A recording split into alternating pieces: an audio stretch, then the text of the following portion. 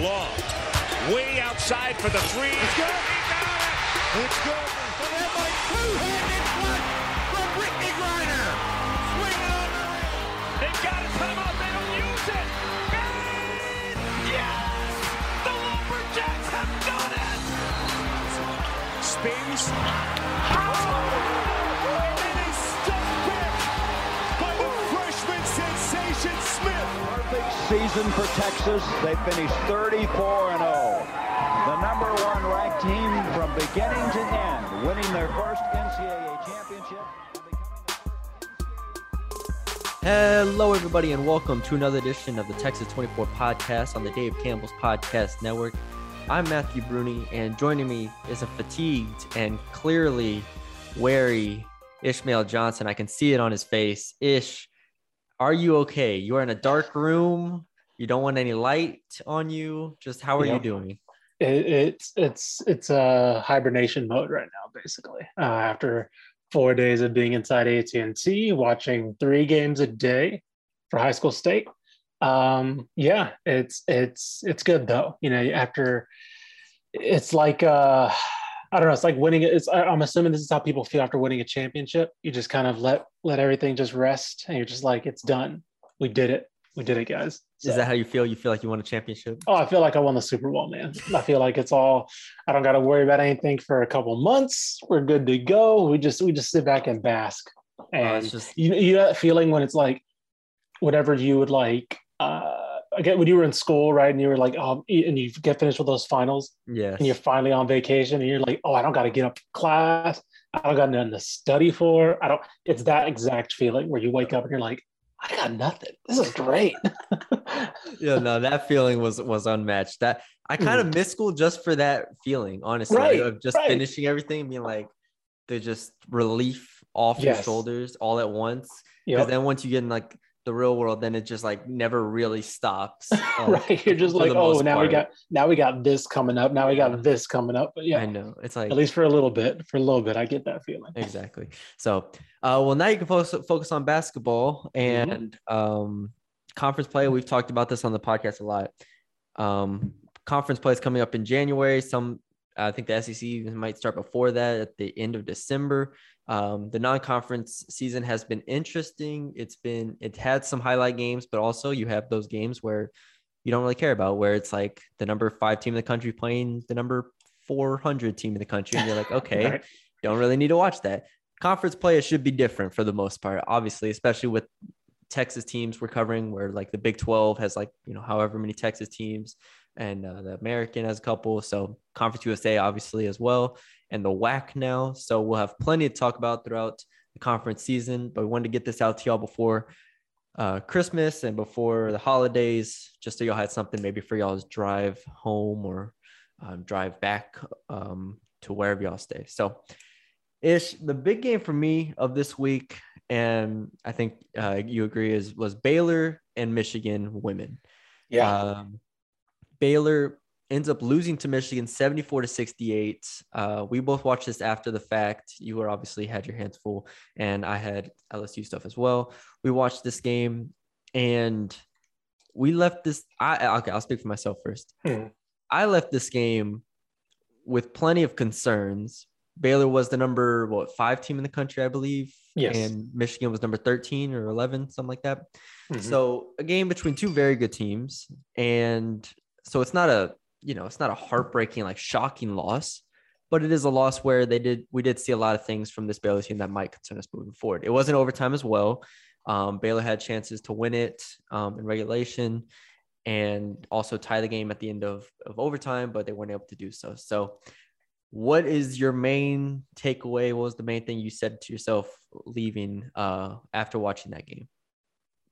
For me, it was at this point, one thing. At this point, it's just you have to acknowledge that the depth is what it is, right? I mean, they play 7 players, and that's just going to be a thing that I think they just have to deal with. And to the point where I don't know how long we can mention it, right? Because it's basically like this team is 8 players deep, right? If that, maybe 7. Yeah, right. Yeah. Jordan Lewis played the entire game. Melissa Smith, Sarah Andrews basically played the entire game. Four of the five starters basically played the entire game. Played over 40 minutes. Right. And so I think that's just like, when you talk about weaknesses, I think that's just something you're going to have to take into account every game, right? But even aside from that, the thing that bothers me about this team, I don't want to say bothers me, but I think a lot of the issues that they're having adjusting to Nikki Collin is being a guard-oriented team. And I think that was apparent in this game, because last year, if this was last year's Baylor team, or not even last year's Baylor team, but just last year's strategy, you would have had this Baylor team stick with Melissa Smith and Queen Egbo for probably 80% of this game, right? And suffocate you with size. You may even have Caitlin Bickle playing three and just going big, right? This year, Queen Egbo played 20 minutes. She really didn't play that much at all. And they tried to more or less get Michigan. They tried to outpace Michigan at times. And that cost them on the boards. I mean, outside of Melissa Smith, they had no rebounding in this game. I believe they were like the 50, second chance points.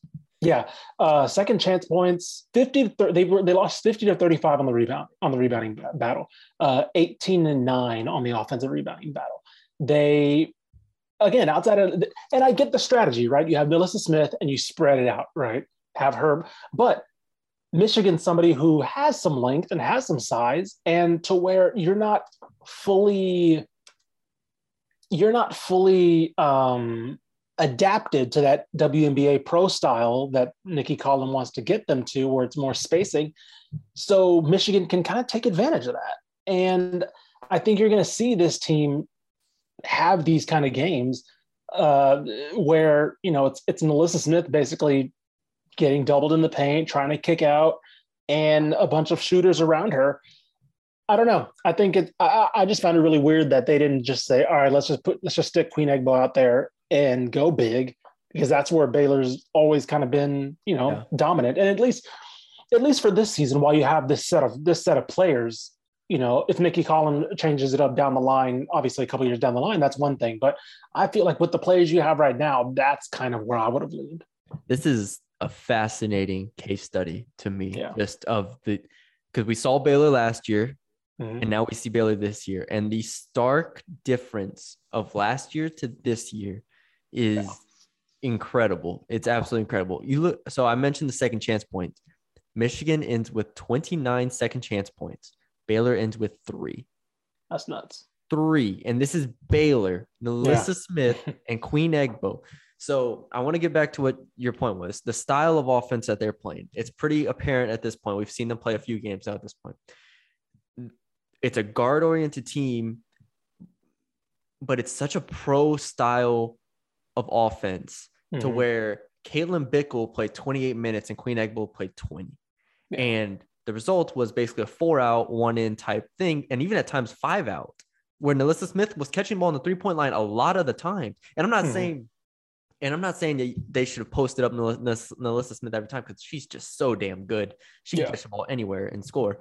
But it was just so weird to have a 5-out type offense with this Baylor team. And I understand the guards are good, but there was just no real consistent presence on the inside. And I'm saying that about a team, again, with Egbo and Smith. And that should not be the case in any game. And I remember I looked at as soon as the game started, I watched a few minutes and I take notes.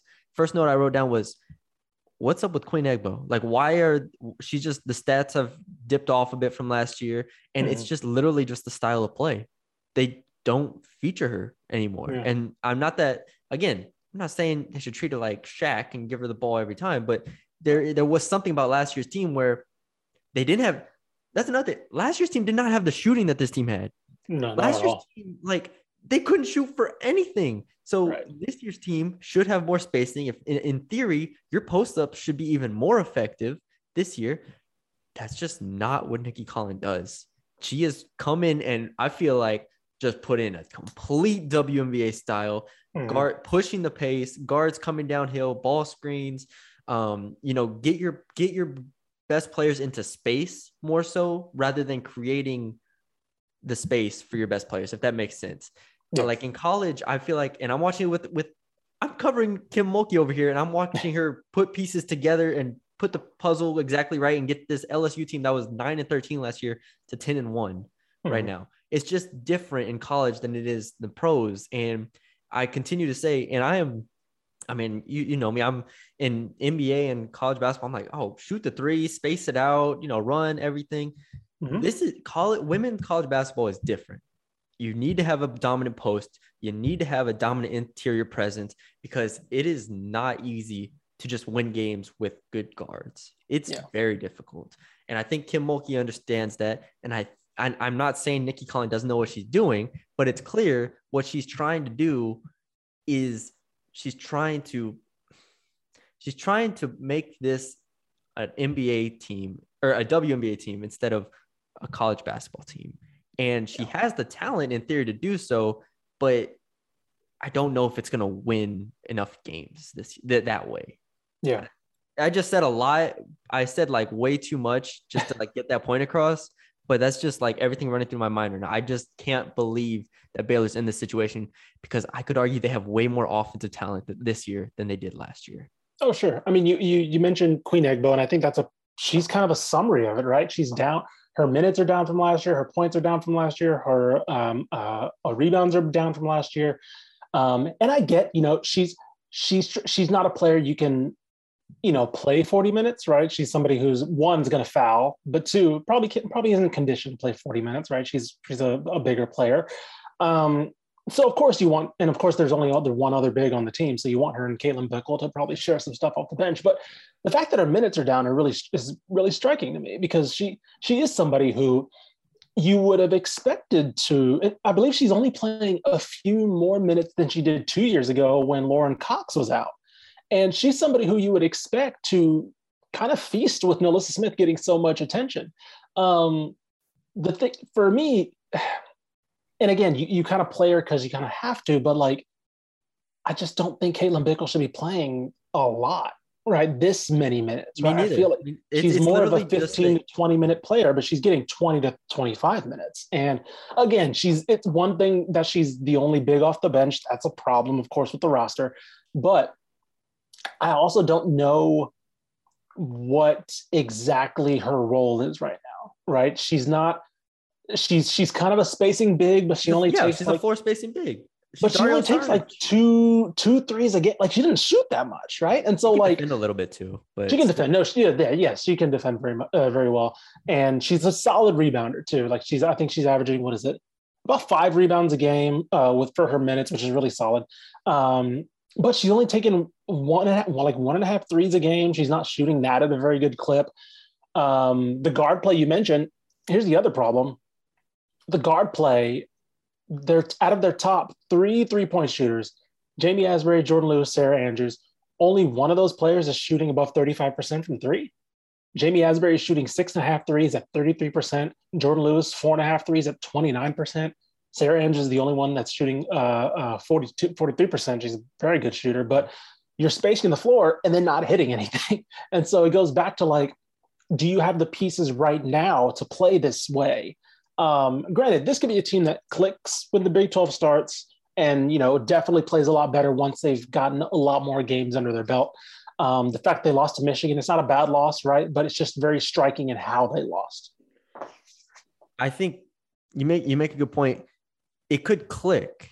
It could because they have the talent to play. I think they do have the talent in theory to play this style. I understand why Nikki Collins is playing like this. I'm not saying that it's just, the pieces don't work. She shouldn't do this. She needs to just go post or whatever. Mm-hmm. I understand why she's doing this. This is just really hard to execute in women's college basketball, in my opinion. 100%. Like, to have a 5-out or a 4-out 1-in consistently and have Melissa Smith Melissa Smith taking less shots than Sarah Andrews should just never happen. Melissa Smith she's amazing. I was watching the game. I'm just like gasping at them. I'm like, oh my! And when I tweeted out the post fadeaway, like that was filthy. Like, little turnaround. I'm like, what is this? Like, she just controls the game. She'll get the rebound, go coast to coast. I'm like, give her the ball and just get out of the way. And I feel like that's what, in theory, Nikki Collins is trying to do, but she's giving the guards a little bit too much freedom.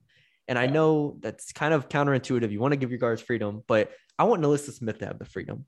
That's what I want. And so if that means you have to give her isolations, clear out, and give her those mid-range post-ups or mid-range face-ups, give it to her on the block, give it to her on the three-point line, give it to her anywhere. There is nobody in the country that can stop her. Yeah. All right. And so while I like Sarah Andrews and Jordan Lewis and Jamie Asbury, those three took 37 shots and NaLyssa Smith took 15. I'm not saying she has to take more than all three of them combined, but it has to be a little closer than that. It should be somewhere like 20 to 25.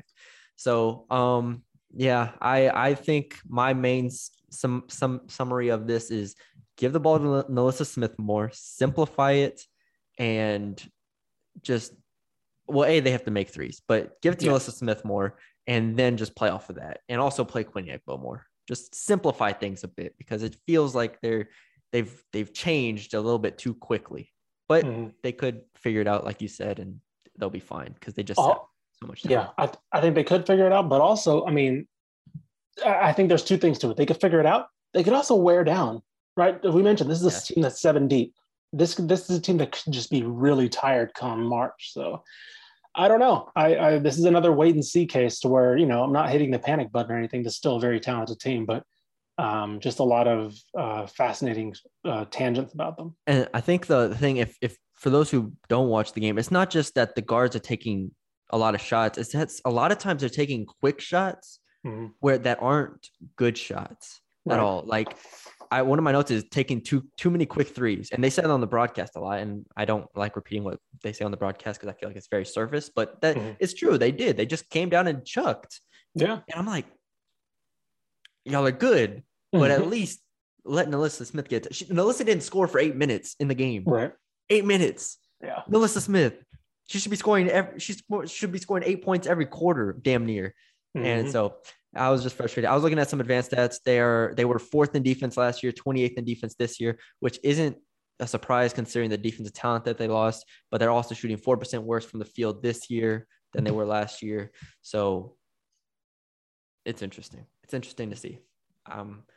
They have to rebound better. That's another thing. And it's hard to do when you're in a 5-out system and they're taking quick shots. So you're not going to get many offensive rebounds that way. But that was a fascinating game for me, and I'm going to continue to watch Baylor and see how they do, especially with Texas creeping up in the Big 12. Yep. All right, a couple other women's games. Actually, a team I think we're going to focus on is Texas State. Has now lost 4 games in a row, and let me read them off to you. They lost to Lamar on December 10th, lost to UTEP by 12 on December 13th, lost to Dartmouth by 23 on December 16th at home, and then they lost to Loyola Marymount by 9 on Saturday. I was not able to watch these games. I don't think I watched the UTEP game, did I? I don't think so. The last game I watched from Texas Tech was against Texas Tech, so I've watched 2 of their games this year against Tech and Baylor. So I have a really good idea, a handle on what this Texas State team is. And I can see why they're losing. But what are you thinking about this team with a 4-game losing streak? I think this is a team that's struggling on defense. I don't think they can really stop anybody. And especially to the clip that they were last year. They were they weren't a great defense last year, but they were definitely more balanced. This year, really outside of that Baylor game, they're really struggling on the defensive end. I think offensively, they're about the same. I mean, Kennedy Taylor's still one of the best, playmakers in the state. But yeah, for some reason, the defense has just kind of hit a wall to where like they'll go on these runs where opponents will just kind of light them up, right? And whether it's from the 3 or the inside, I really think they're struggling to get consistent stops. I want to say they're one of the. Let me see if I can find this right. Against Lamar, they gave up basically almost 40% from 3. Against UTEP, they gave up 40% from 3. I don't know. I don't think they're good enough offensively to be able to overcome that with scoring on their own right. Yeah, no, you mentioned it. I was looking through the stats. They're allowing way too many 3-pointers. as far as just efficiency goes. Yeah. Even against Dartmouth, they held them 33%, but they go 10 of 30. And Dartmouth ends the game, somehow beats them by 23, despite really even shooting the ball that well. And I think Loyola Marymount to come out and get to the free throw line 27 times, shoot 52% from the field. I'm not 100% sure what to make of this team, because going early in the season, we didn't say that they were going to be great, but we thought that they'd be one of the competitors in the Sun Belt. And if they can't defend, I'm gravely worried, because we know they have at least a solid offense between Denasia Hood, Kennedy Taylor, Lauren Thompson, Jada Reed. They have talented players, but defense is a different animal. And if they're not defending at a high level, that is very, very concerning. So, yeah, I'm going to read off some of the numbers here. They are 276th in 2-point percentage allowed, almost 50%, 300 in 3-point percentage allowed, and 304th in effective field goal percentage. And when you consider how UTA is playing fantastically, UTA 60th in assists per game, 46th in assisted shot per game. They're playing, they look like the front runner right now. And what we thought maybe was a 2-horse race in that Sunbelt West, it's looking kind of one-sided right now in favor of UTA. Yeah. I don't have anything else in Texas State. Something to keep an eye on. Yeah, definitely. Last women's results, I want to touch on Rice beat Sam Houston State on the road there. Rice also beat A&M Corpus Christi. So a couple of decent results from Rice. Maybe they can pick it up going into conference play, which starts January 1st against North Texas. So that'll be a game we'll have our eye on as well. On to the men. I watched there are a few games here. Let's start with Texas Tech and Gonzaga. Okay. I feel like that's the most interesting one. And it's probably the one I have the biggest takeaways from. Gonzaga ends up beating Texas Tech 69-55. I believe this was played in Phoenix on the Suns court when I watched it.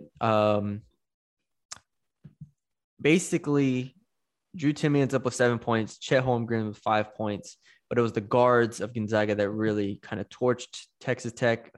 And then for me, this will be my main takeaway from the game. I just don't think Texas Tech's offense can keep pace with some of the better teams in the country, which is kind of evident by them putting up 55 points, but is also, evident just if you watch the game. I just never felt like Texas Tech really had that great of a chance watching the game, because it just felt like everything was tough for them. Yeah, I think that there were some stretches where they looked comfortable kind of exchanging shots with Gonzaga, but they didn't do it. They couldn't do it consistently enough. Like, I think towards the end of the first half, I want to say they held Gonzaga to like 3 points for like a 5-minute stretch or something, and they were able to battle back. And it looked really good. And it was like, okay, it kind of reminded you of like the defense of last year and things like that. One of the things that stood out to me was it you, or was it me, or did this team, they were basically 50-50 on the rebounding battle, but I felt like Gonzaga got a lot of the 50-50 balls. I don't know why. And again, when I looked after the game, and there were, Gonzaga only had a 3-point edge on the boards, and it was really striking to me, because I felt like they got a lot more of the 50-50 chances, and I was like, I don't know. It seemed like when you hold Drew Timme and Chet Holmgren 12 points total, and you still lose by 14, I think that's really striking.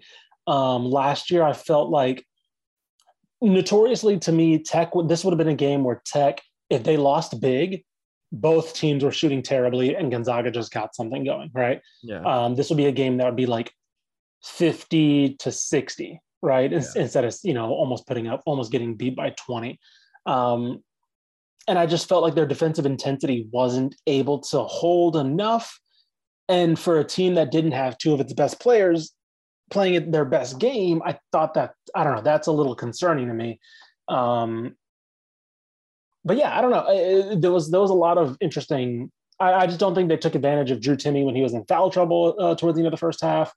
And I thought they kind of, I don't know, in the first half, if they got they felt themselves a little too much, because in the second half, they tried to still continue to trade shots, and they just lost that battle completely in the second half. This is really a tough situation because Bryson Williams plays 15 minutes, goes 2 of 10 from the field for 5 points. And I thought Kevin O'Banner played all right. Thought Adonis Arms played pretty well. Bryson Williams should come off the bench. Been saying that. I think at this point, well, we talked about it last podcast, right? I think Daniel Bacho should probably start, but even Daniel Bacho, I don't think he's a foolproof answer here. I think for sure. He's just kind of a plug-in guy that you hope can steal some minutes and stop a guy like Drew Timme at times. I mean, you look at the numbers, they had 1 block and 3 steals. Texas Tech, like this, I don't care who Texas Tech is playing. They usually come up with more than 1 block and 3 steals in years past. Yeah.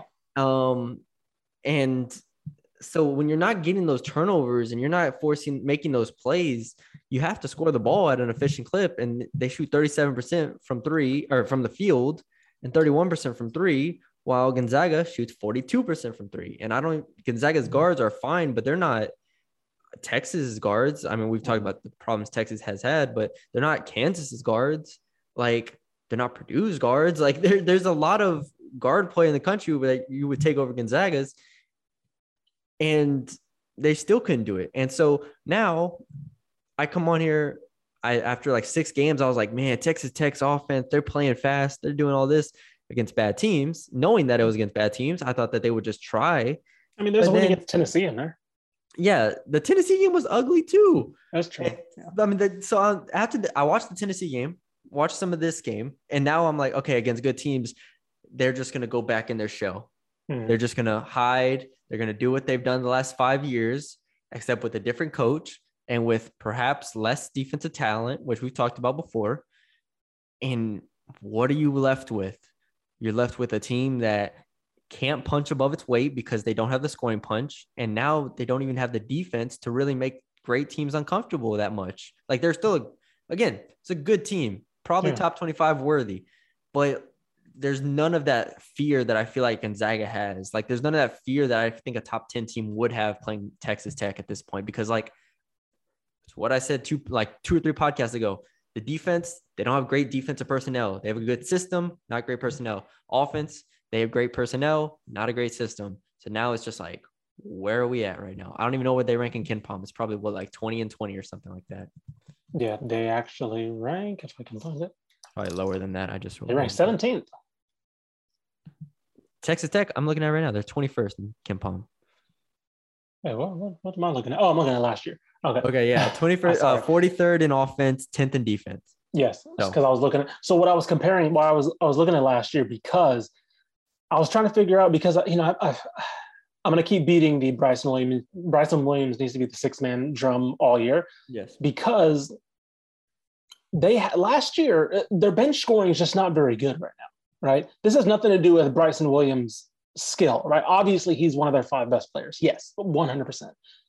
But they have no bench scoring. Last year, they played Terrence Shannon off the bench some, right? They had a scoring option off the bench.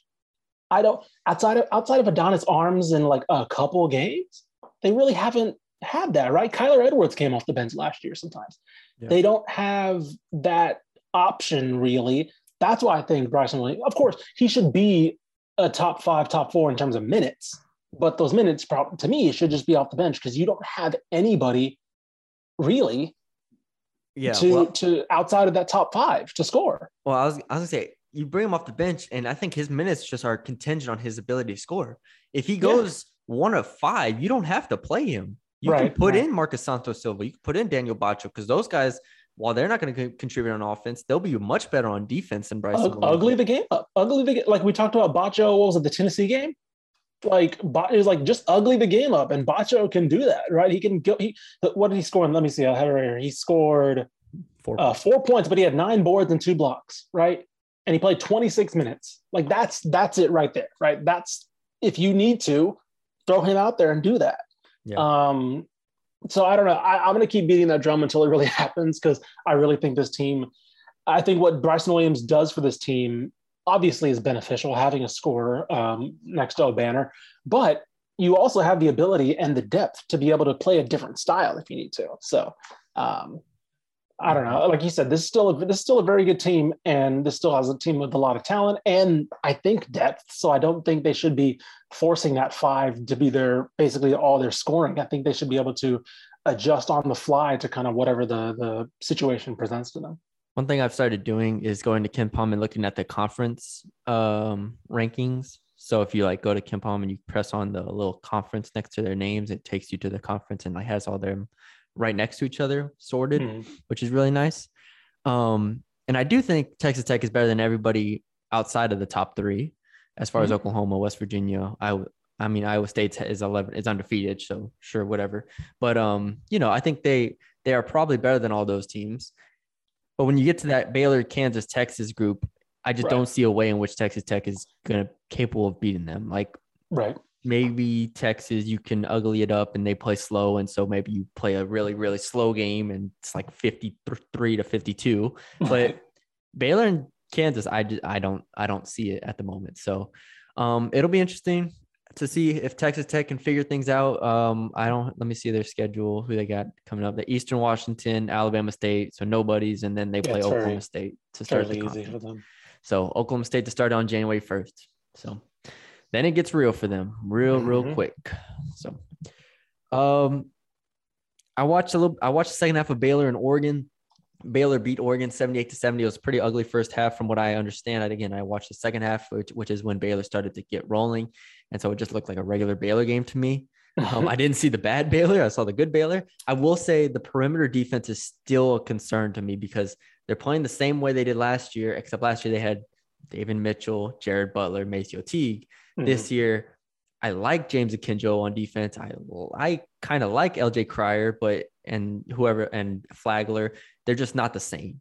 So the perimeter defense is still kind of a concern. And then obviously you throw Matthew Mayer in there as a bigger role as opposed to Mark Vidal, and then the defense. But it doesn't matter. They're still a great defense. I mean, it doesn't matter right now. Right. Worry about that in February, probably. If they drop a couple games they're not supposed to, then I can come back at this clip and be like, see, I told y'all in January. They're susceptible. They're not impenetrable like they were last year. Right. I think Oregon, that first half was kind of Oregon really kind of feeling itself. I think they shot 50% over 50% from 3 in the first half, which is wild because Baylor shot over 60% from 3. How many threes did Baylor hit for the game? 12 or 23. I think they hit like 11 in the first 25 minutes of the game or something like that. It was something wild, which again lends itself to your point where it's like, okay, that happens and they're down 4 right at the half. It's kind of like that happened last year and they're up 15, but again, this Oregon team, the reason why I think this is that point's interesting, that again, they took advantage in the second half and they really, I don't even want to say they locked up in the second half. It was more just them playing sounder basketball as a whole and Oregon not being able to stop them on the other end. But I'll say the reason why that's interesting is because when Oregon's not a great team this year, right? Dana Altman's obviously one of the better coaches in the country, but this is kind of an above average Oregon team, not really a good or great one. Yeah. And they were able to kind of do this, but obviously not for an entire game. It's kind of interesting. It would be kind of interesting to see, okay, what happens when you play somebody who maybe can hold up some kind of intensity for a full game, which again, is that a Kansas? Is that a Texas? We have issues with obviously Texas that we can talk about on another show. We've talked about in the past, but we'll kind of see. I don't know. I wasn't that worried, especially because how they cleaned up in the second half. Yeah. But it's just kind of a little note of how the first half kind of got away from them. And if teams that are maybe a little bit more consistent can maybe keep that up. Yeah. Before we move on, I do want to say Kendall Brown played perhaps, and I haven't watched every single Baylor game this year, but I think you'd be hard pressed to find a much better half of basketball than Kendall Brown played in the second half. He's insane, man. He looked like a 5-star at that point. And I mean, legit, he looked like he got angry at a certain point and just started dunking everything. And you're like, oh, yeah, he's 6'8" and can dunk on everybody and also plays defense and also can shoot and he can do literally everything. So once he gets comfortable, then a lot of our concerns about Baylor are going to be out the window because Jeremy Sokan is the same kind of way, except a little bit like a light version of it, but he's still just really, really good. And it's like, oh, if those two figured out, the problems of this team go out the window pretty much because there's not many teams that can beat them with those two clicking. Right. There was I remember because I don't know if you remember kind of the early aughts Scott Drew teams where they would I was young and like you. All right, man. Anyway, I'm getting shots over here. So Scott Drew used to always get these kind of guys, Perry Jones, Quincy Miller, the raw but like clearly talented 4 or 5-star guys. But they would never quite pan out. But it was clear that it was like, okay, there is something there to work with. This is to me, Kendall Brown's kind of an amalgamation of like all those guys, and it's clicking. Yeah. That's something that's kind of scary because he's always had guys who could bounce. He's always had guys who could theoretically play defense with their length. But again, it's just somebody who's put it all together. I mean, there were some steals at the top of the key that he was able to get that just looked kind of unfair. Him in transition is kind of unfair. And then the bounce is that's just dumb. Like having that kind of bounce at that kind of size, that's unfair. He's going to put so many dudes on posters by the end of the year that, I don't know. I'm excited to see what he can do. Just again, we're just in December and we're already talking about how fun this guy is to watch. Yep. I try not talking about North Texas that much because I feel like I can't gauge how much I talk about North Texas because I watch them all the time and I have a separate podcast talking about North Texas. So I try not talking about them on here, but they did beat Wichita State on the road. And it was an awesome win for North Texas. It looked like peak North Texas basketball. Wichita State did not score for over 11 minutes in the second half. And North Texas goes on a run from down 10 to up 9. I think it was a 21-2 or 20. It was something like it was a 19-0 run. And then they scored at a certain point. I don't remember. But regardless, they end up beating Wichita State 62-52. And their defense was just excellent. Like it might be a better defense than they had last year, even like that. It's that level of good. So, huge win for North Texas. I'm just excited for conference play, just like with every single team. LSU, I'm excited. SEC play, Big 12, just to see Texas and Baylor in there. Conference play is just going to be so much fun for all these teams because I still don't think North Texas is better than UAB. But like La Tech, Western Kentucky, all those teams are just going to be fighting it out. So that was a big win I needed to see from North Texas to me to have the confidence to say, okay, yeah, they're in the mix for the best team in Conference USA. Right. Let's see. Other tidbits before we wrap this up. UTRGV beats the brakes off of UTSA. 68-50. I don't have the box score in front of me. I don't need the box score in front of me. You can touch on it if you want. I sold UTSA after they lost. It was Corpus Christi, right? Or was it Commerce? Let me see. They lost to it was Corpus Christi. They lost to both. Sorry, they lost to both. Both. There you go. I sold them after the first one. I think it was Commerce they lost to first. Yeah. And so I was gone a long time ago. RGV though, let's talk about RGV because now they have a couple solid results to this point. I don't know if beating UTSA is a solid result, especially because the WAC has a lot of teams better than UTSA. But regardless, maybe they're continuing to creep up, gain confidence. We talked about them before. Maybe they can crack that top 6, top 7 type range this year. Yeah, they beat. We talked about how they hung close with Illinois. They hung close with a solid Texas Southern. We're obviously really high on Texas Southern. And they beat UTSA. I think. Let me see if I can find it. They plus 14 on the rebounding battle. Jesus. Actually, sorry, plus 14 in the defensive rebounding battle for UTRGV. They won with 19 turnovers. That is nuts. Like, again, and you start to look at UTSA's schedule and their resume, and it's like, all right, St. Mary's, 2 solid wins, I guess, over Sam Houston and Lamar, but like every other good team they faced, they basically lost to. And we talked about how tough CUSA is going to be. My favorite part about KenPom is that it doesn't lie to us about. Oh no, it's just like to a fact. It takes into account the schedule and who you play. UTSA is by far. No, I shouldn't say by far. Southern Miss is really bad too. UTSA is the lowest ranked team in Ken Palm. Yeah. By a pretty good margin. They're 294th. Yeah. Like a Conference USA team should never be 300 or below out of 358 teams. You are in Conference USA. You are UTSA. Like, I'm not saying you're a powerhouse or anything. Mm-hmm. There is no reason you should be almost 300th in the country out of 358 when we know what kind of basketball is being played across the country at like small Division I schools that probably have a quarter of the budget UTSA has. I will say another indictment is Ken Palm only has them projected to win one more game against Southern Miss for the rest of the year. And that's not an exaggeration. I'm looking at it. I'm looking at it now. Yeah, they only have the, again, we'll see what happens with, those kind of, when you get down to the bottom of CUSA, obviously things can happen. Certain games can go certain ways, but the fact that Ken Palm looks at this team is like, yeah, I only feel confident about them in one game is kind of wild to me. Yeah, they haven't predicted at 4. They have them overall because they, like you said, they'll predict that maybe they'll pull out one of these 40% games or 34% games. They have them at 4-14 in conference play.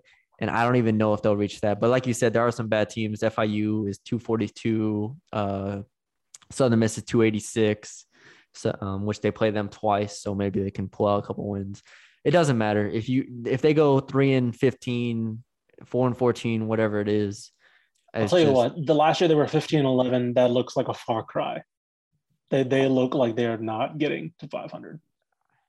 It's done. Have I sold Sam Houston yet? I don't think I sold them. I should have sold them after the North Texas game because they just looked really bad.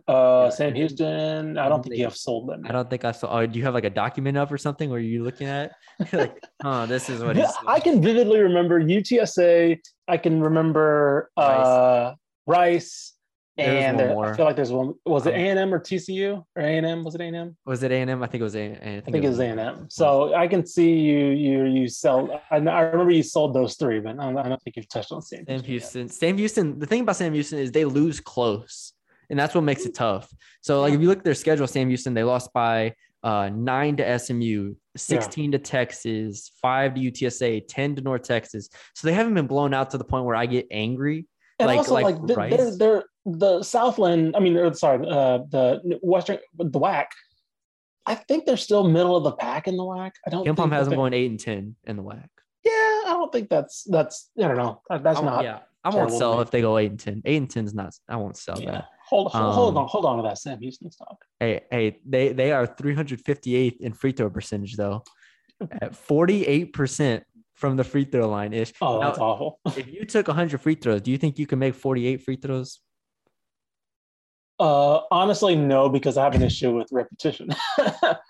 As somebody who used to shoot free throws for warm up at the rec, I'd have an issue with repetition to where I get in my own head. So no, I could not. Oh, you start panicking. Like, oh my God, I just shot a free throw. I can't shoot another one. I get in the rhythm and I'm like, oh man, this is going great. And then I just break like 7 in a row. My elbow doesn't feel right this time. Oh, no, that's it. I swear to God. It's like, oh, something's off. And the ball will come off like my pinky or something and just miss. Like it's weird. I don't know. It's something dumb. Oh, well, it's why I never disrespect free throw shooters. Cause I'm like, I get it. All right, well, this is good. You can join Sam Houston State in the awful free throw shooting club. It's like that meme of the guy sitting down on the couch watching TV, like, oh man, he's just like me. No. The thing is, I watched Sam Houston State play North Texas, and Sam Houston State shot 3 of 15 from the free throw line, and the game would have been actually interesting if they had made their free throws. Yeah, and they just can't make free throws. They're just awful. So okay, well, yeah, there's Sam Houston State. They're on the cusp right now. On the cusp. Lastly, Stephen F. Austin hangs with Kansas 80-72. I've just been looking at SFA's results. They look a little up and down at times. Not sure exactly what to make of them. They are a team I want to see in conference more than anything else because all this non-conference stuff. I know Stephen F. Austin, once they get in conference, is a kind of a different team, so they could just turn it on. Houston beat Oklahoma State. I actually had this game on in the background while I was watching an LSU game.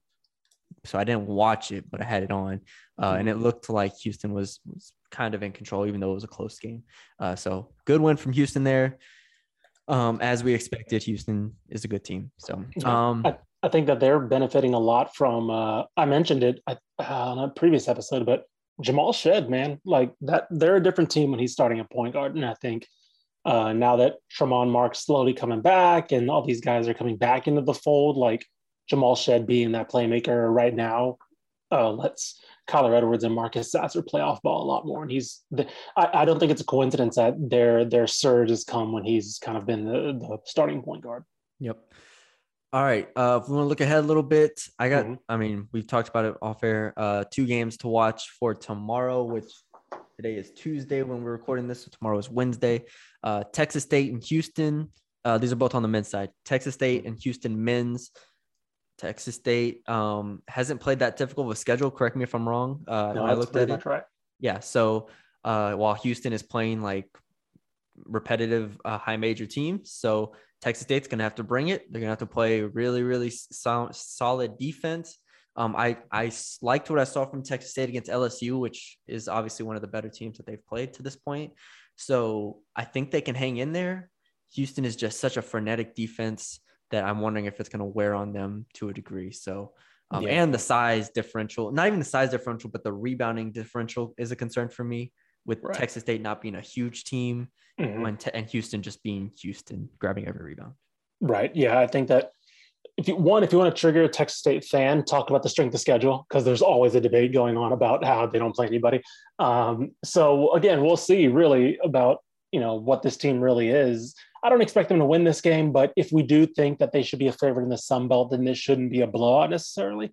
The issue will come with that rebounding battle. I just don't think Texas State is a team rebounding team. Or offensive rebounding team, or a rebounding team that can prevent offensive boards. Let's just put it that way. That's not to say that I don't think the effort is there. I just don't think that's their forte, and that's on that side of the ball. 3-point percentage defense is also an issue for this Texas State team, and I think that this Houston team is definitely a lot better at shooting threes than they have been in the past. So. Or at least one of the better teams that Kelvin Sampson's had at shooting threes. Yeah. The fun battle to me is going to be when Texas State has the ball and that offense versus Houston's defense. Because I think that Texas State's offense is one of the better ones Houston's seen so far this year. And we've mentioned their Texas State and North Texas kind of having the similar tempo. But I think that Texas State being so methodical and so efficient on offense is going to test this Houston defense for kind of the whole duration of the shot clock in a way that they just haven't been tested this year. So that's kind of the side I'm more interested in. I think Houston has the advantage when they have the ball, but we'll see. Texas State is up to 129 in KenPom, which is solid. Well, I mean, that's what happens when you keep winning, which they have. Yep. So we'll see how that goes. The Texas Southern. Texas Southern plays TCU. So I don't know if I think that's an away game, of course, because Texas Southern didn't play at home until January 8th. But Texas Southern now has a winning streak going, 2 wins, one over Florida, of course, and then UTRGV. I'm very fascinated by this game. I don't think TCU is a team that we can just expect to blow out Texas Southern, as you would maybe think about with kind of these SWAC schools versus Big 12 schools. I think this is a sneaky close game, and one that, because we know that Texas Southern is a lot better than probably the numbers and their record says. I don't think this is a game where I'm worried about TCU if this is close or even if they lose, just because I think this is a tournament team and I think this is a team that's kind of battle tested. But I think if you just want a good game to watch on Wednesday, I'm going to go with this one, especially because we're about to enter a stretch of the holidays where there's not going to be any basketball played. So if you're a TCU fan and it's close or they get upset, don't panic. I really think Texas Southern is just really good. And if you're a Texas Southern fan, you pull this off, man, you're just getting more notches on the belt. It says the game's on the 29th, so next Wednesday. Oh, whoops. Okay, that is my fault. But it's fine. We'll cover it after the holidays. After the holidays, coming back from before the new year. If you want some good games to watch, that's one to keep an eye on, because I want to say Texas Southern starts SWAC play after that, and then I think TCU I think both teams start conference after that, actually. Yeah, Ken Palmer has it only a 12-point game, which I feel could be closer than that, but that's pretty good considering it's Texas Southern against a Big 12 school. Actually, is this Texas Southern's first closest game? I'm trying to think. Is this the closest game they're going to play before they actually go home, or is UTRGV closer? They played a close game. They played no close, like geographically proximity. Close, like literally close. Is Louisiana Tech closer? Oh, I think they probably are. They probably are. But yes, other than that, it's Oregon, St. Mary, Washington, Air Force, NC State, BYU. Literally just across Florida, the country from where you are, from where they are. Everywhere. It's just everywhere. It's also interesting to see how they've gone up in KenPom throughout the season. Just they've gone from 240th now to 187. They just continue to climb. The Florida win put them from 240 to 198. So, oh no, TCU is the closest. I'm looking at it right now. You actually looked up the geographic location. I looked up the time traveled. It's UTRGV is about 5 hours away, so is about La Tech, and TCU is about 4.5. So all right, well, hope y'all enjoyed it. Thank you for listening to Ishmael's geographic lesson. What? That just shows how wild their schedule's been. That TCU is the closest they've been to home. Just promise me you're going to bring that up at the dinner table at Christmas. Be like, hey, did you know the closest game Texas Southern will play in the non-conference season is somebody out there appreciated that little tidbit, and it's actually TCU. It's not Louisiana Tech. Know that I love you, whoever's listening out there. Just killing time. I got Spider-Man to go see in 4 hours, and you're over here spitting out geographic locations of Texas Southern. All right. I think that's all we have for y'all today. This is a fun episode. We'll probably do I will definitely not do another one before Christmas or before the holiday ends. So after Christmas, we'll look at we talked about doing kind of a primer, trying to get everybody caught up to speed with where we're at, and then we'll probably do another pod before conference, just talking about teams that we've kind of changed our opinions of, or maybe we look at or we have our eye on going into conference, basically. So basically the primer episode, because we're done with high school football and college football is winding down, the primer episode will be basically, if you've paid attention to no college basketball, what's kind of going on right now. So those will be the episodes. If you wanted to get back in and you have not been paying attention, those are the episodes for you. Exactly. So, all right. We appreciate y'all for listening. Check us out on Spotify. Check us out on Apple. Leave us a 5-star rating and review on there. Send it to a friend. Leave us a like and follow everywhere. Check us out on Twitter at DCT Basketball. Follow Ishmael on Twitter at Ishmael R. Johnson. Follow me on Twitter at Matthew Bruni _. And have a happy holidays. Everybody stay safe, and we'll catch y'all after the break.